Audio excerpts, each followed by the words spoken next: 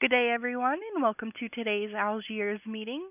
At this time, all participants are in a listen-only mode. The information and views conveyed by Energy Intelligence on this call shall not be considered as advice, recommendation, representation, or endorsement, and should not be relied on in connection with any business or investment decision. Any such use of information by any person or organization is at such person's or organization's sole risk. Later, you will have the opportunity to ask questions during the question and answer session. You may register to ask a question at any time by pressing the star and 1 on your touch-tone phone. You may withdraw yourself from the queue by pressing the pound key. Please note this call may be recorded. I'll be standing by should you need any assistance.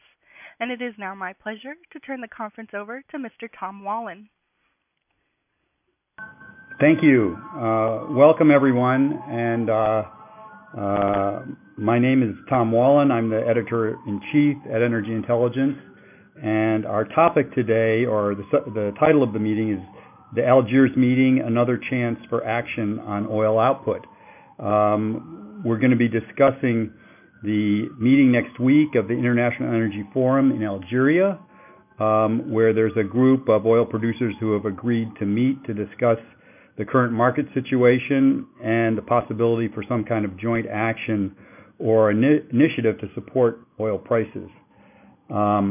With us today to evaluate the meeting and the prospects for it, we have three of our journalists who have extensive experience covering OPEC, oil markets, and output agreements in the past. From Dubai, I'd like to introduce Amina Bakr, who covers OPEC and Saudi Arabia. Hi, Amina. Hi, Tom. Hi, Tom. Good to be here. Good. And from Cyprus, we have Rafiq Lata, who's a senior Middle East correspondent with us. Hi there, Rafiq. Hello. Hi. Pleased to be here. Good. And with me here in New York, we have John Van Schaik, who's our team leader on oil markets and also our New York bureau chief. Hi there, John. Hi, Tom. Good to be here. Good.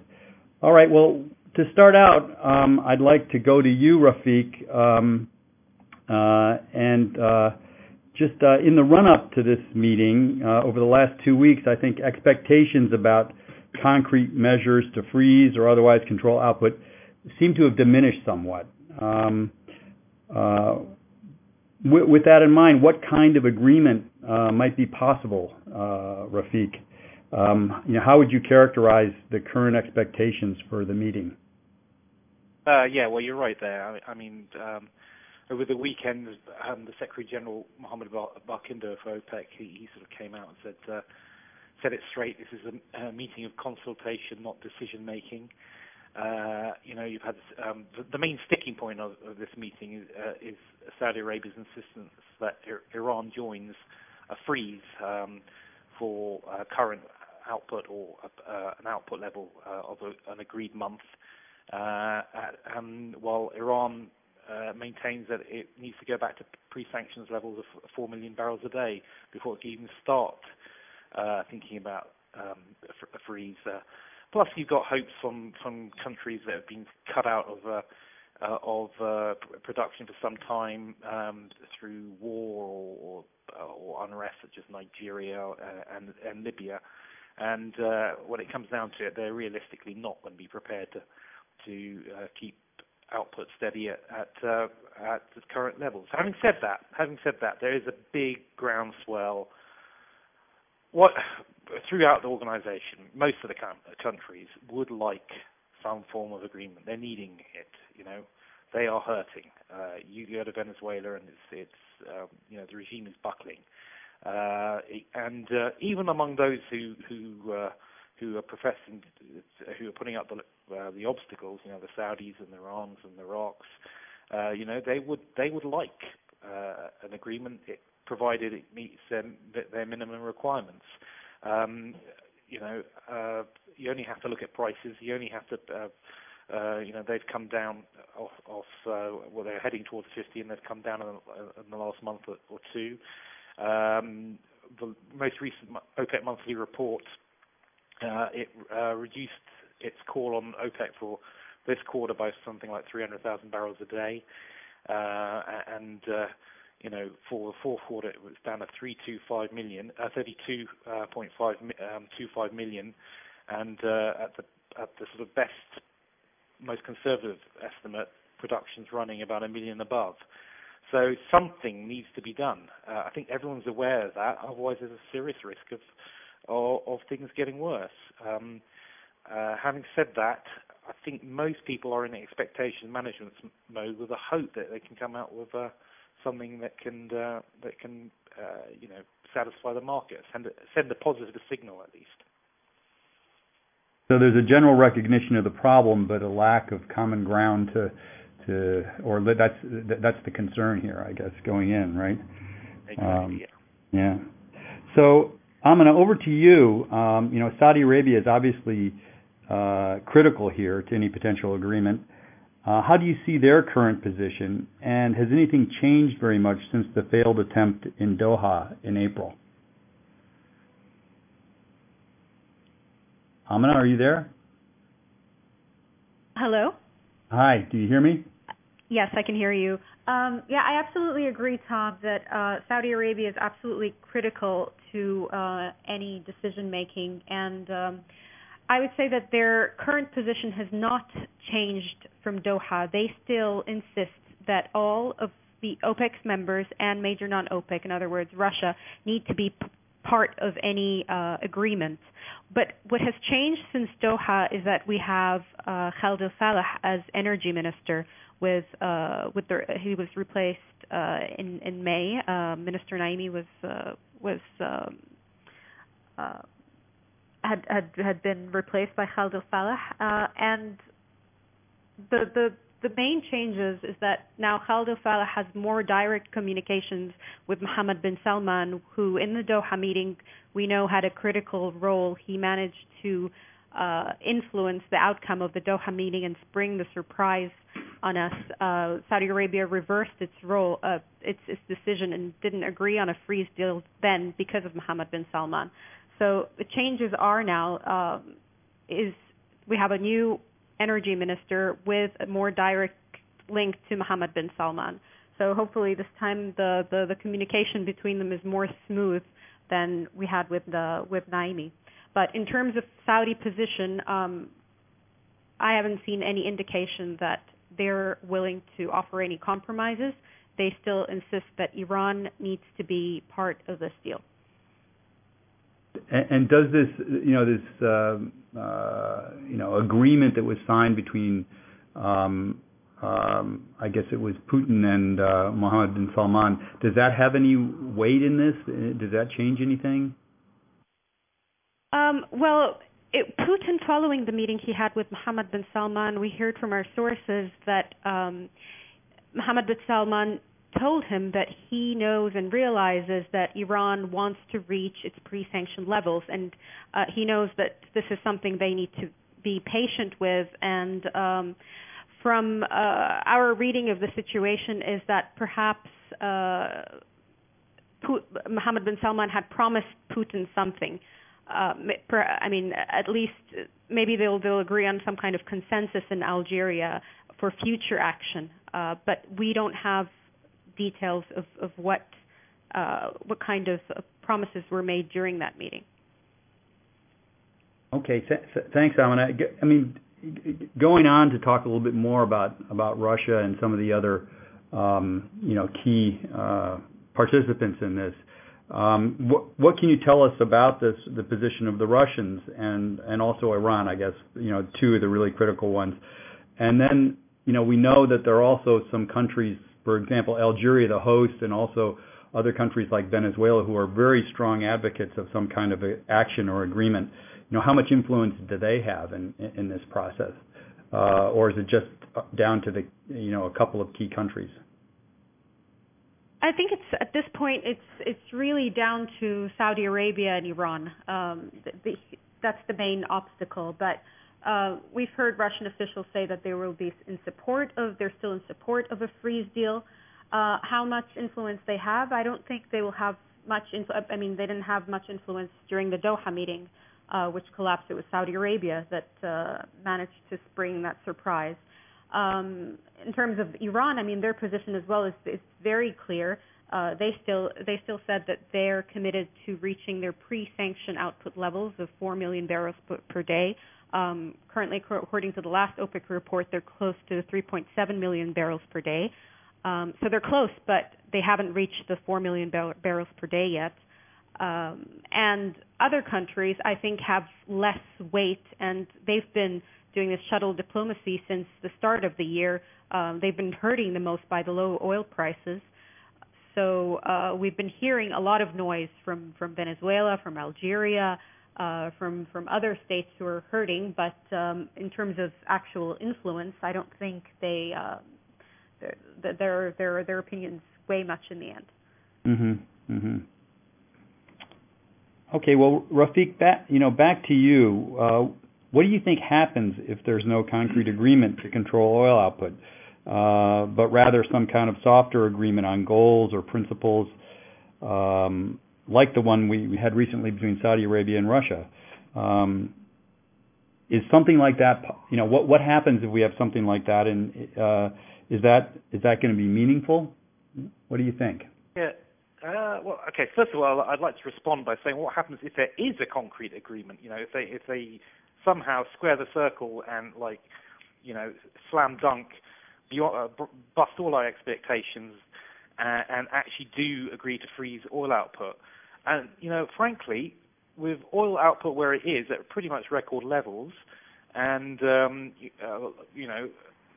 OECD inventory still on the rise, forward cover still on the rise, still very tight. The IEA's pushed back its expectations for the balance, the market's coming back into the balance the later half of 2017.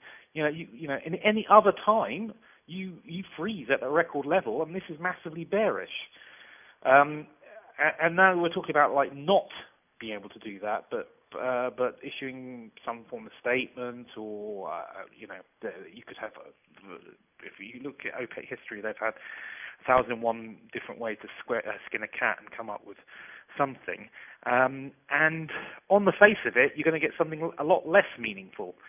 I would actually caution against just writing off some form of alternative statement or post-meeting statement as completely meaningless. I mean, I think we're in a sort of watershed moment for this organisation. It hasn't really taken a massive big decision since 2008. Incidentally, also in Algeria and Iran, December 2008, where they really cut in response to the last meeting. And it's just going to take some time to get their acts together.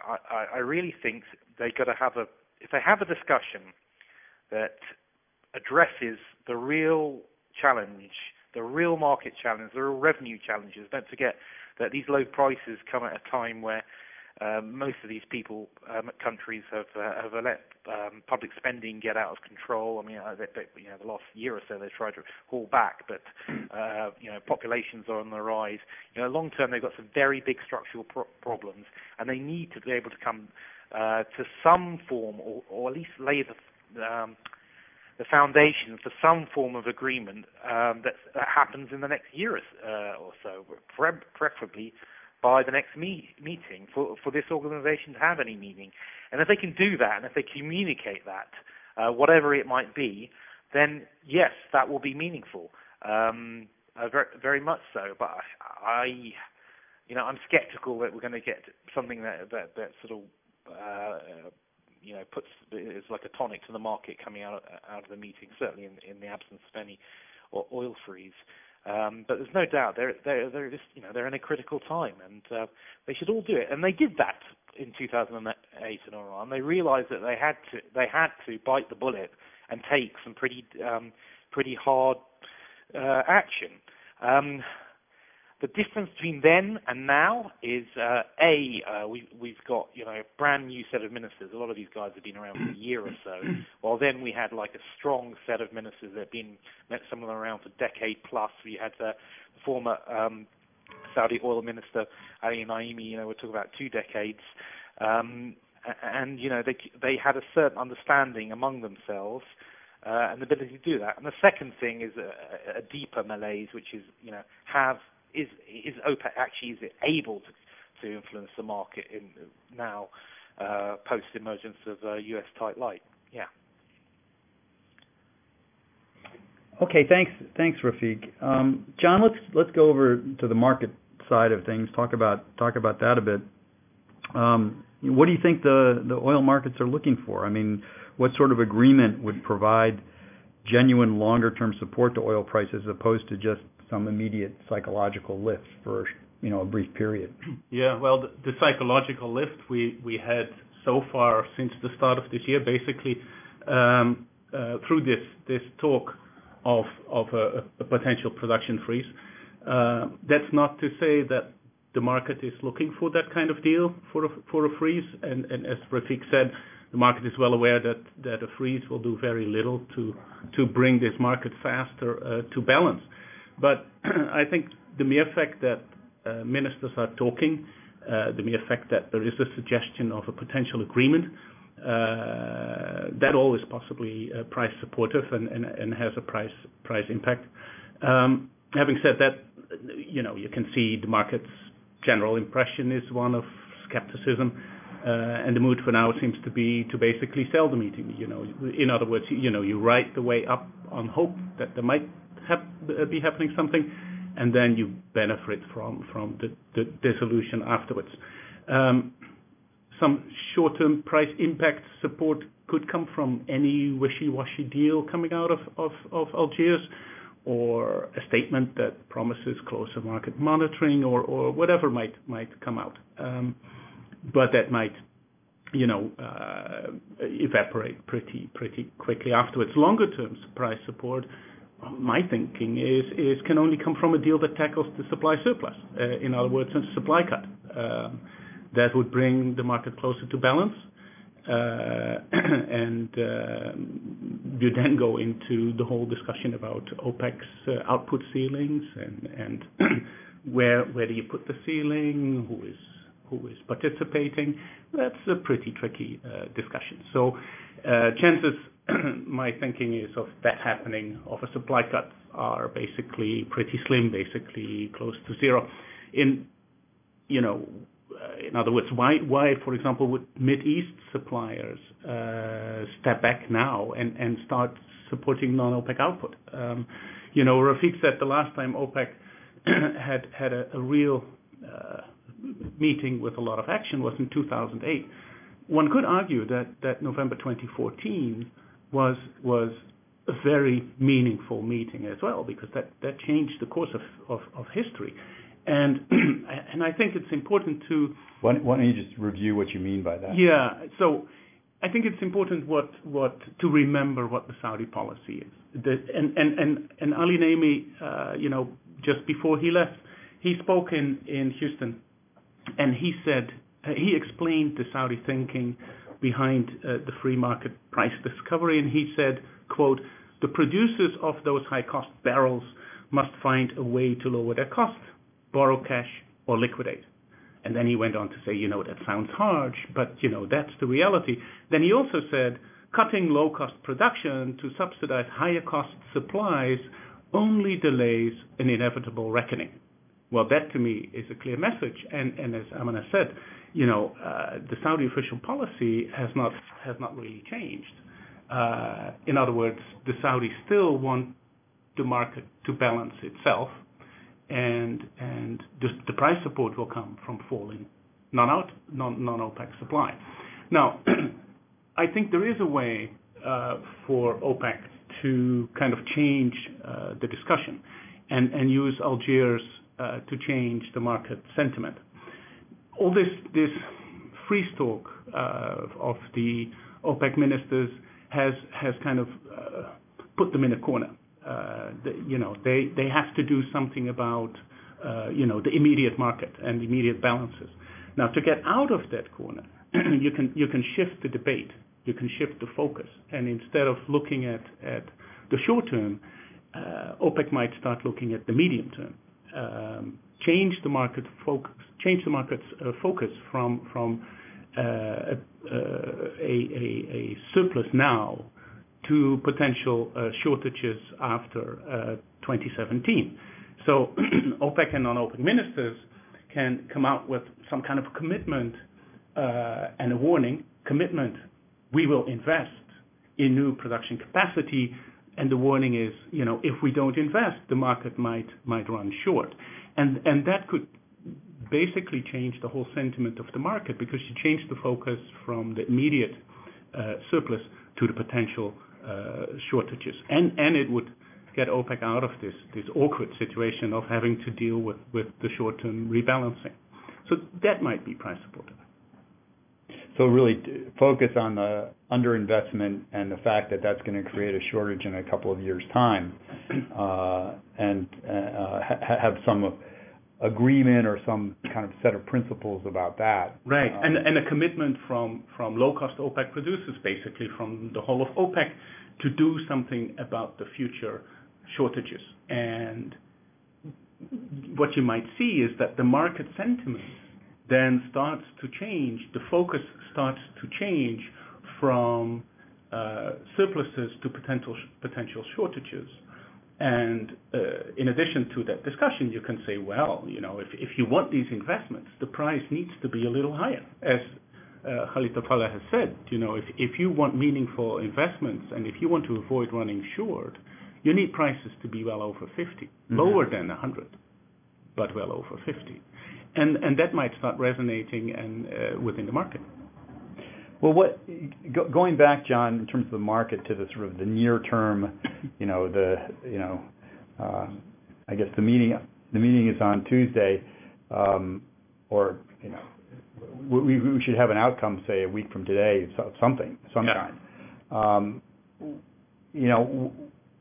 What are the risks that oil prices will fall sharply if there's no tangible progress, or we have another kind of Doha kind of outcome? Yeah, well, then we don't have the support of freeze talk anymore. Any lack of a deal could knock prices down. We're then back at raw market forces doing the price discovery without OPEC, without non-OPEC. That means that the market's attention moves towards the supply revisions again. We look at the fourth quarter, we see non-OPEC producing more. The market will focus on the rebalancing of 2017. Only then do you start to burn off inventories. That's a depressing prospect for the oil price, one could argue. Now, I think it's important to remember that we got these recent upward revisions because non-OPEC supply is stronger than thought. Non-OPEC suppliers are cutting costs. They're very good at that. They have become very good at that. So one could argue that the best way to deal with lower prices is even lower prices. Mid-East OPEC producers might hope that lower prices for just a couple more months would take the wind out of non-OPEC supply. So in a way, for Mid-East OPEC, one could argue that no outcome in Algiers would not necessarily be a bad deal. Now, in case there is no real plan for market management in Algiers, the question then becomes: so how much would the price fall? That, for one, depends, I think, to a large degree on the position of the financial players in the market.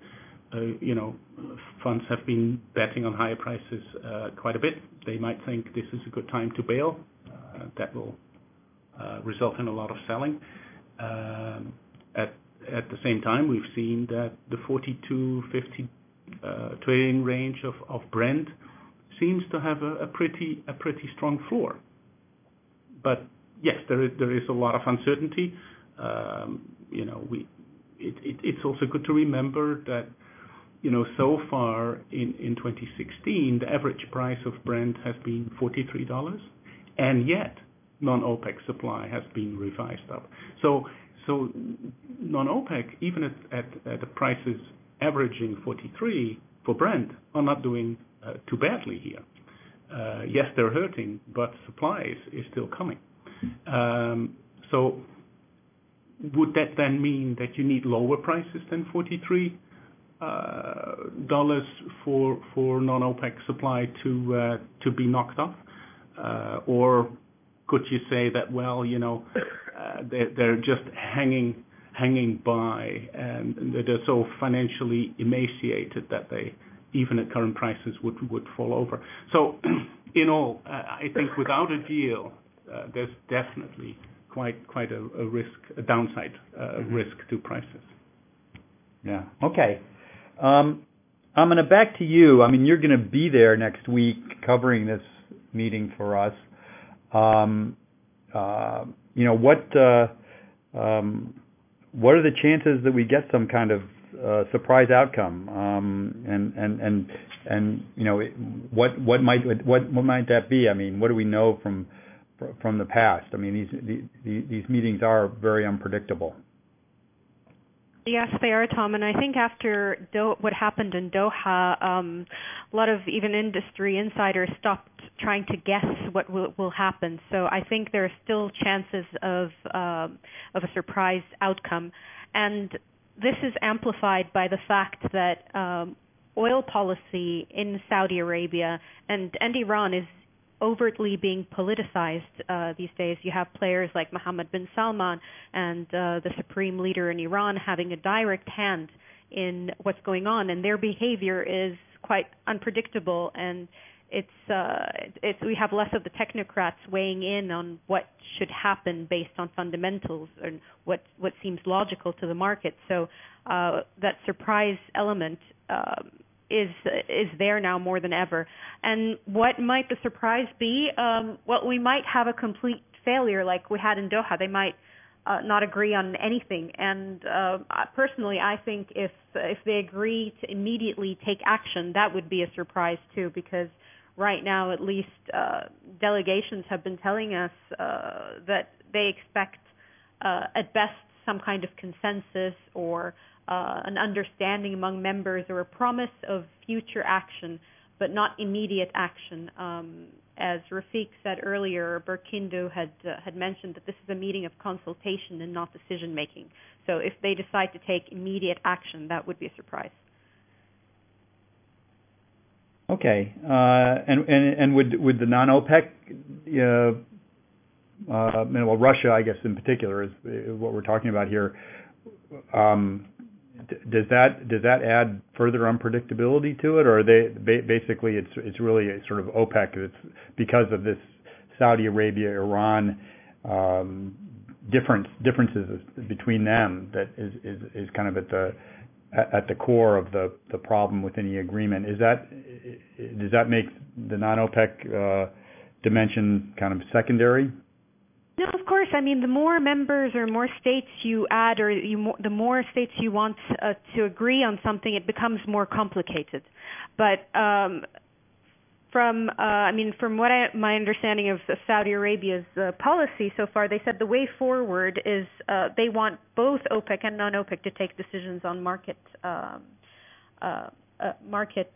any market changes, alterations to decisions to stabilize the market. So, of course, adding more states, the more non-OPEC states you have, that complicates things. But at the core is the problem between Saudi Arabia and Iran. That's what's stopping any action from being taken. Okay, well, I think with that, we ought to open it up to the audience to see if we have any questions for our panel today. Operator, could you help us with that, please? Absolutely. At this time, if you'd like to ask a question, please press star and 1 on your touch-tone phone. You may withdraw your question at any time by pressing the pound key. Once again, to ask a question, please press the star and 1 on your touch-tone phone. And we can take our first question from Pamela Tetrarenko. Please go ahead. Hi there. Thank you for the very thoughtful analysis. My question for the market in 2017 is, do you think people are going to start focusing more on how supply and demand seems to be becoming more inelastic? Lower and lower prices aren't really stimulating demand necessarily. So what are your thoughts on the nature of the relationship in reality between supply and demand as we head through 2017? John, do you want to comment on that? Yeah. Elasticity on the demand side is still, I think, there to a certain degree. We have seen demand in 15, of course, take a huge bump, 1.8 in our balances.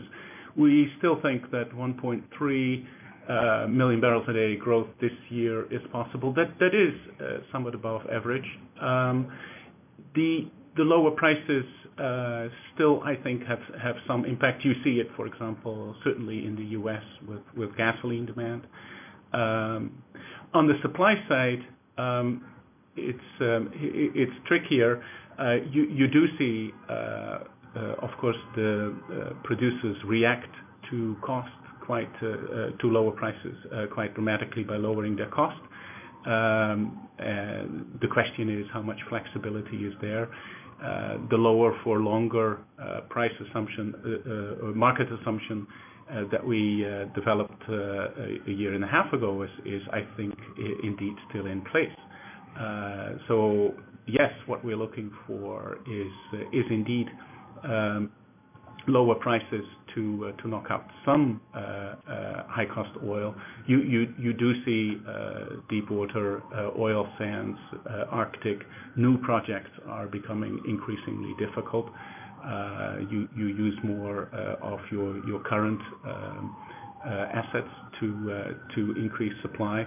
So in that sense, you're right. The elasticity is quite not there. But going forward, certainly on the demand side, I do think that elasticity is still working. We do think that demand growth on the can be above average at 1.2, 1.3 million barrels a day, 2017 going forward. I apologize here for if you've got hearing a siren. Got the New York NYPD or something out there. I hope they'll pass in a second, but hope it's not our office. No, it's not our office. Yeah, I think that just to the point or to elaborate further on that question is, I think that this whole rebalancing process is taking a long time, and it's going to take months and months ahead of us, and that was not necessarily the expectation going into this. And there certainly was a view that there would be a response from high-cost producers, particularly U.S. light tight oil producers, and that hasn't materialized in anything like the fashion that was expected, I think. And so this was described at the beginning in the end of 2014 as by OPEC as an experiment, and it's proving to be a very tough experiment. And part of the reason we're having this Algiers meeting is just that it's the pain that's being created by it. I think it's hard to. I mean, our outlook for 2017 in terms of supply and demand is that it's a very slow rebalancing process, and that the predictions of it happening more quickly have been basically have not come through. So, other questions from the audience that we can answer? As a reminder, if you'd like to ask a question, please press star and 1 on your touch-tone phone. We'll go next to Colin Smith. Please go ahead. Yeah, good afternoon. Thanks for taking my question. I've got two.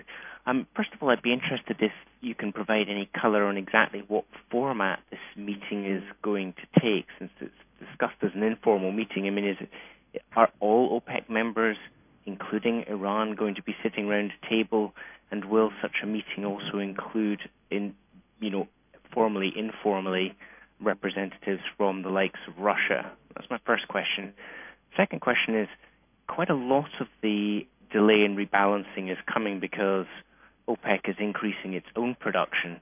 And I think particularly over the last few months, we have another 300,000 or 400,000 barrels a day of incremental production from Saudi Arabia, which may or may not be connected with the summer crude burn. And I was just interested to know if you have a view about whether Saudi production volumes are likely to come off quite sharply once we get into the September and October months, and how markets may react to that.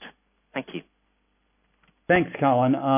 Why don't you? I think you're the best place to answer the question about the format of the meeting and what we know, about how they plan to meet, and maybe you could also comment on the Saudi, summer crude burn as well. Yeah, sure, Tom. From our current understanding of the situation is that the EIF will be between the 26th and 28th of September. Arrivals will start on Sunday, and the meeting the sideline meeting between Russia and the OPEC members will happen on the 27th of September. But before that, we might have bilateral informal meetings between member states, and all OPEC countries will be sending representatives to this informal gathering, and Russia will also be represented. Iran will attend the meeting. They confirmed quite early on that they will be attending. So unlike Doha, where we didn't have Iran represented, this time they will be represented by their oil minister and delegation. And that's really all we know. We don't. I mean, there's a lot that's unknown about how long the meeting is scheduled for, and so forth. Correct? I mean, we just know it's time. Yeah, we don't know the timings. I mean, Doha was everybody expected Doha to be about an hour. We spent about 6 hours waiting. So, it's still unknown, and also the level of detail they're going to get into will determine a lot of, how much time they take. So, yeah, that's still. We don't have details on that, and I don't think we'll know until it actually starts. And one of the things that's been talked about is that perhaps the Algerians or Barkindo have some kind of outline or proposed agreement going in that could be the sort of template for the discussion. Do we think that's true? Well, Barkindo said he received assurances that some kind of consensus will be met. And his recent comments came today, actually. He's in Rome at a conference, and he said that he received assurances from the Iranian president and the Iranian oil minister that they will support a consensus between OPEC and non-OPEC members. So perhaps that consensus would be that some form of action is needed, and they could agree on they can agree on what the details of the action later, like how the action will take place, but just agreeing that some form of action needs to be taken to rebalance the market would be considered a consensus of some sort. Or even, if they have if they form a committee, like sign an MOU, like we saw the deal between Saudi Arabia and Russia, forming a committee to monitor the market, that could be another form of a consensus. Mm-hmm. And what about the second part of Colin's question about the Saudi production level, and do you want to comment on that? Yeah, sure. During the summer period, Saudi Arabia's production goes up because of summer demand, and we've seen their production go up this year to close to 10.7 million barrels per day, and that was a record production. There were some expectations that in August, the August level is going to go above 10.7. It didn't.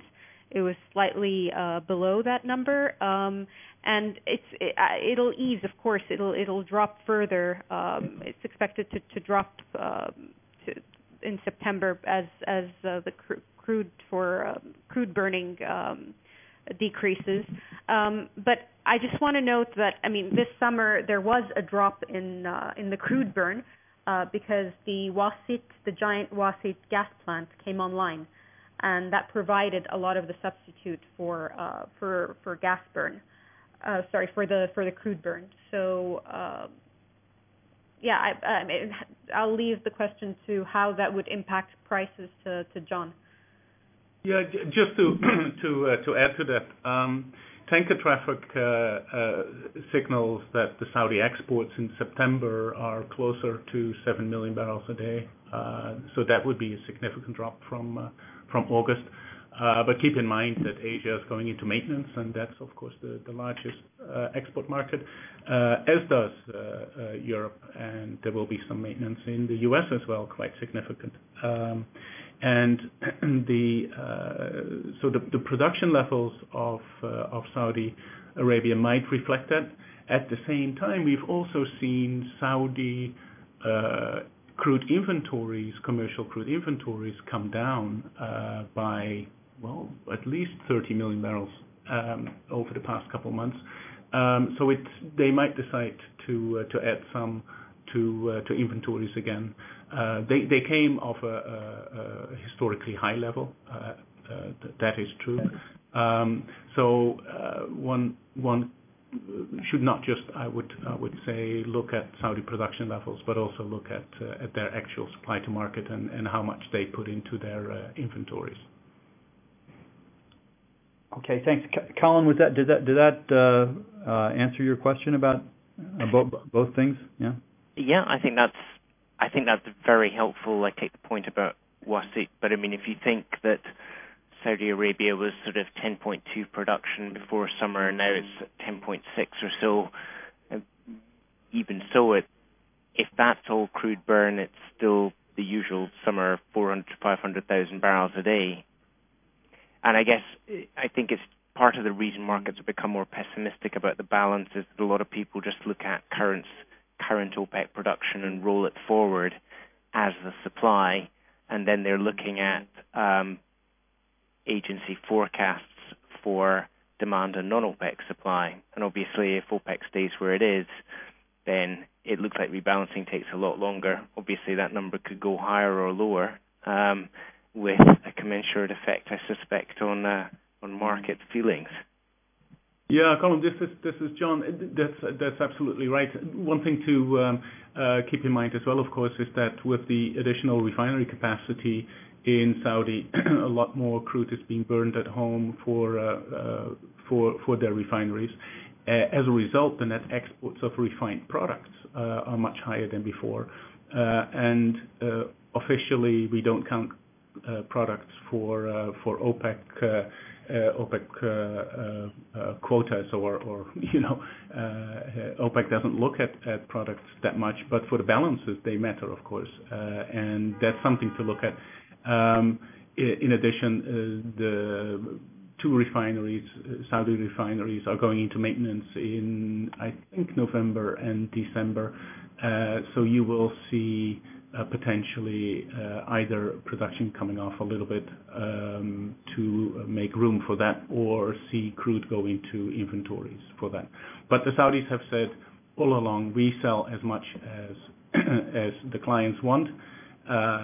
Their pricing is relatively benign across the globe, and they make sure that base load crude is Saudi crude.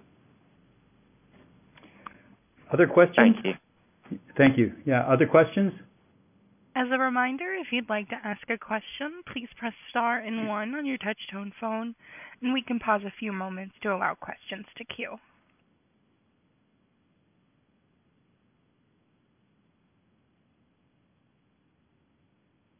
And it appears we have no further questions at this time. Okay, well, we're sort of 45 minutes into this. I think that's kind of all the time we wanted to spend. There's obviously a whole lot more to discuss here, and we'll all be watching with interest what happens next week. So with that, I'd like to thank everybody for attending, and also thank Amina and Rafiq and John for their comments. So thank you very much, everyone. Thank you. Thanks. This does conclude today's Algiers meeting. Thank you for your participation. You may disconnect at any time, and have a great day.